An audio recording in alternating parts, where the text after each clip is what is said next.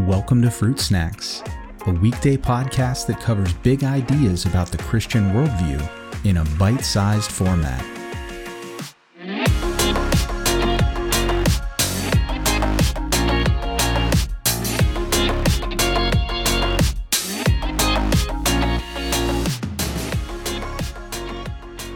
Hey everyone, in this episode of Fruit Snacks, we're going to dive into a new doctrine of the week.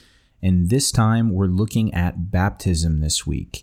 So we're going to start off in this episode and cover some basic ground, ask a few questions, look at some scriptures, and then in the episodes that follow, we're going to take a little more detailed look at certain things that baptism does not do for Christians, as well as things that it does do for Christians, to sort of round out this entire doctrine. So first of all, what is baptism? What does it represent? Well, on the one hand, we have just the physical act of baptism, which is usually in at least many denominations, a immersion into some sort of river, stream, pool, tub, something like that. But there are other denominations that also practice baptism by sprinkling.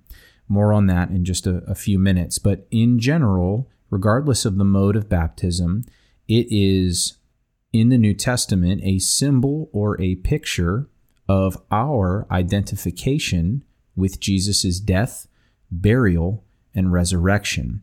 And it's an identification because it symbolically portrays our own death to sin and to the old man, the burial of our former way of life, and then our resurrection to new life in Christ as his follower. And we see this illustrated in several verses. One is found in Romans chapter 6 when we look at what Paul writes to the Romans in verse 4. He says, "We were buried, therefore, with him by baptism into death, in order that, just as Christ was raised from the dead by the glory of the Father, we too might walk in newness of life." And then over in Colossians chapter 3, Paul has more to say, and I'll start in verse 1. He says, "If then you have been raised with Christ, seek the things that are above, where Christ is, seated at the right hand of God." So the question of if we've been raised with Christ, well, in what sense have we been raised? Well, spiritually, we've been raised to new life. But symbolically, outwardly, when or what would people have to look at as a evidence to point to that they were raised? Well, it would have been their baptism.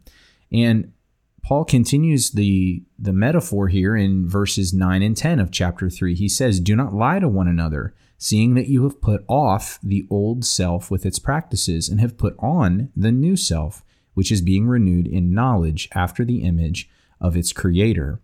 And so baptism is a symbol, an outward symbol of an inward reality. And so because of that, we should ask the question, who should be baptized? And when we look at the New Testament, the model is always for believers to be baptized after their confession of Jesus as their Lord and Savior, not preceding their conversion or in hopes of a future conversion. And so I realize I'm going to step on some toes here potentially, but what you see if we're looking to the New Testament and the early church as we see it portrayed in the book of Acts is that believers, after they confess and choose to repent and follow Jesus, that is the point at which they are baptized. It never precedes repentance and conversion, and it is never ever done with small children.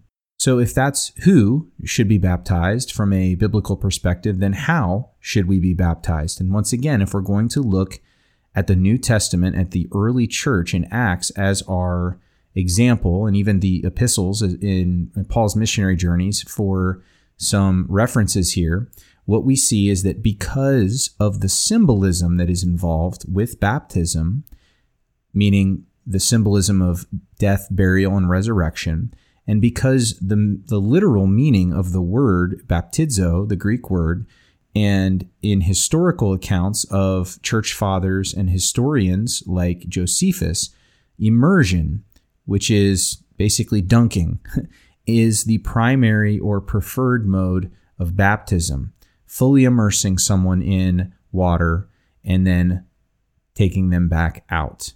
So while sprinkling has been used and is used in some of the early church fathers' writings is a sort of a backup plan, and barring that, pouring jugs of water 3 times in the name of the Father and Son and Holy Spirit over someone's head is sort of a plan C.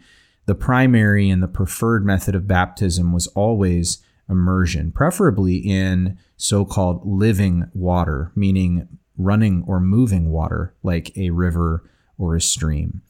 And we see that in even how John baptized. John the Baptist, he baptized in a river via immersion. That is how Jesus was baptized. And so for many Christians, that is therefore the same mode and method that Christians have utilized throughout the history of the church. So in future episodes this week, we're going to look at what baptism does not do for believers, because there's quite some confusion out there about exactly how baptism ties in with repentance and salvation and all these other things. And there are some verses that need to be looked at carefully because they can be misconstrued. And then we're also going to look at what baptism does do for believers exactly. And so all that and more coming up this week. Thanks for listening to Fruit Snacks. We'll catch you next time.